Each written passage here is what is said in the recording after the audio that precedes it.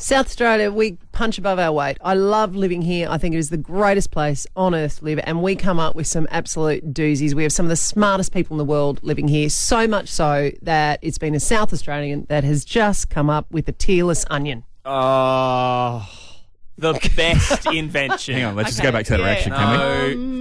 You all right? Are you not? This is a big deal for you. Am mate. I allowed to be excited about that? How often would you be chopping onions? Like once enough that it's annoying. Oh, I love them. I love onions. We have Onions go in onions everything. all the Me time. too. So tearless onions. I'd never, after all those times where you battle not to cry and all that sort of stuff, and the kids come up and go, "Mummy, are you okay?" And mum and dad gag, "Oh, if only you cleaned your room more." Anyway, Perfect. I've never actually thought why onions do that. And apparently it's a self-defense mechanism. Yeah, it's like a cactus. That's why they have the pricks on it, Yeah. so no one gets into it. Yeah, they're like little ninjas, like self-defense. It's clearly worked.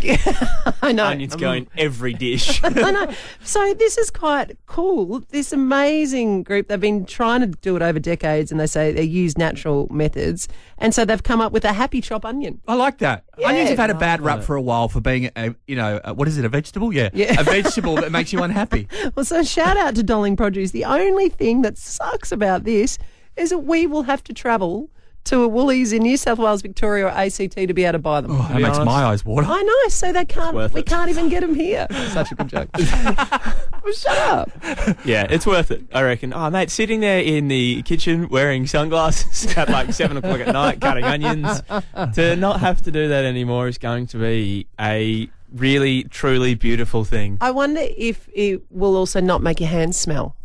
Because when you cut up onions the next day, your hands smell. I wonder if that's The next also a thing. day, Oh, I Do you don't not wash my wash your face. soap exists, Alison. Shut up. Well, there's a whole market for this kind of stuff. Yeah. I would like to see some other things improve if I could. Yeah. For example, kale that tastes good, or maybe pumpkin that whitens your teeth. I think that would go off. Pumpkin that white. You know what I mean?